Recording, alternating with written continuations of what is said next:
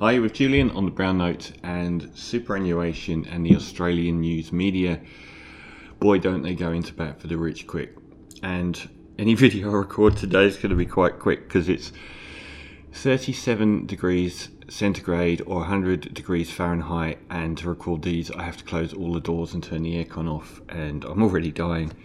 So Anthony Albanese has done something which I didn't give him credit for, and I criticised him an awful lot before coming in and after taking over from Bill Shorten, the previous Labour leader, because the three crucial economic areas that need addressing in this country to eventually, probably a decade from now, make life fair again is removing a lot of the tax concessions that the Liberals, particularly John Howard, have given the wealthy for things like superannuation, a beautiful way of hoarding wealth in a manner that if you bought a house in the 1980s and it suddenly is worth 3 or 4 million, they can end up keeping an awful lot of their money and also using it to buy other properties, so forcing everyone out of the market. The other one's negative gearing, C above, and franking credits. So the fact that he's gone after superannuation at all is something that I'm actually really proud about him for, because anything he does on any of those three issues, the rich-loving media in this country will crucify him.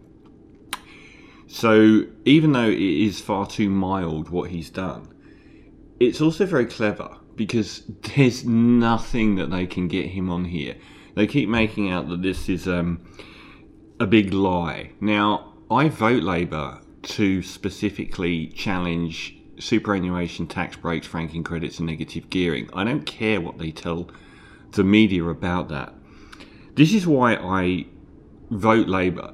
The media immediately attaches itself to anything that Labour do, from the enormously impactful carbon tax lie, whilst ignoring the last 10 or 11 years of relentless lying from the Liberal Party. They don't care about any of the lies from the Liberal Party. The exact same journalists will suddenly sit up and say, this is an election lie. He's done it very clever, which is he's saying this won't come in until after the next election. So basically, if you've got $3 million of retirement savings after 2025, then you lose some of your tax breaks. They always make out like they're being slugged rather than some of their delicious welfare checks being taken away. This affects something like 88,000 Australians, somewhere between 0.5% and 1%. So I don't know if Anthony Albanese is a lot more savvy a political operator, but the optics are that this is only hurting the 1% of Australians. Now, he is saying that because it's not coming in until after the next election, it's not an election lie. They need to front up and say the media in this country will not let any meaningful change go through. Bill Shorten fronted to the electorate against one of the worst worst prime ministers that the country has ever seen in Scott Morrison. He was front and centre. We are going to reform the tax concessions the wealthy get. We are going to reform franking credits. We are going to reform negative gearing. The press, even though they knew that we were going to end up with Scott Morrison, went for him. They made out that the retirees were being slugged, and the similar to what the press did in the UK with Brexit to get rid of Jeremy Corbyn. They don't want any meaningful change, and we need it, because we've seen house prices in Australia go from 3.5 times the average salary to over 14 times the average salary in Sydney, and a cost of living crisis that is crucifying everyone. So you only need to look at the response to this very mild, we will only target less than 1% of Australians who have more than $3 million in super, and the extra tax concessions they've been given, and wall-to-wall media coverage straight away, like ferrets. They pop straight up. Who do they work for? They certainly do work for the top 1%. From the Sydney Morning Herald to the Daily Telegraph to Channel 7, 9 and 10, you can rely on someone like Koshy from the Today Show coming out and making out that this is middle Australia. The top 1% of people in Australia who already have $3 million in their bank account in 3 years' time lose a concession. Not a new tax, they lose a break they've already been given. And they've been putting articles out, it may affect 6 times more Australians by 2025. They never make any cases the other way round economically. There's never enough largesse for the rich, but they sure as hell go into bat every time that anyone tries to take their delicious money off of them. The public as well, the ones that have been trained specifically by our radio stations like 2GB or the Murdoch Press, they go into bat for billionaires and millionaires without being asked all of the time. It's really disturbing. None of them have got this amount of money in their savings, yet they actually go into bat for people that do. It's like all the old age pensioners that went into bat for franking credits that didn't get them.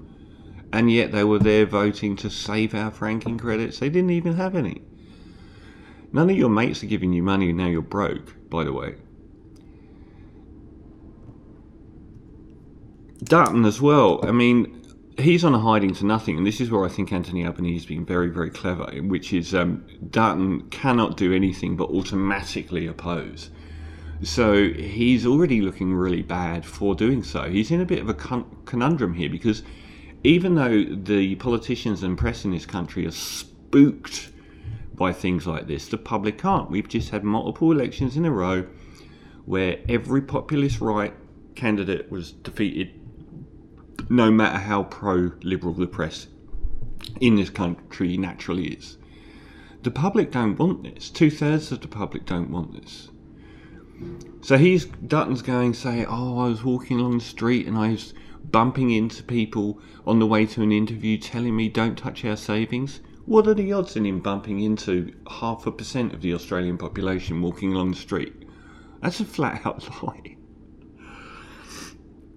The press in this country is so dangerous because they stop the meaningful change we need. The lifestyle in Australia since the 1990s has gone backward ever since Howard introduced toxic neoliberalism in the Economic Forum and dumped a lot of long-term negative impacts on the economy. Franking credits was $500 million a year when he changed the formula for it to be the most unfair version we have now. It's something like $12 billion a year now. Look at negative gearing. Look at the tax breaks on super. All of this makes life more expensive. And it also pushes up property prices because it's hoarding wealth amongst these people. But our press, they will go into bat for these people day in, day out without being asked. And I think Anthony's done very well here. I would have liked him to have crushed the lot. I don't care about the talk of lies. It's absolute rubbish. He needs to remember it's up to the public, and if he puts stuff like this to the public on franking credits and negative gearing, maybe he needs to make the case over a time, including stage 3 tax cuts. He will win. He just needs... We've got politicians that are so scared in this country of being rolled due to negative press. But if he stands his ground and he calls out the press, in a similar way to how bullish Dan Andrews operates in Melbourne, the public will be on his side. It's up to the public, but it's also up to politicians to stop being so scared of the press in this country. So Anthony Albanese, I'm very impressed by this, but once again, the Australian news media, as I posted about 2 or 3 years ago on this channel, are the worst in the developed world. They work for the 1%.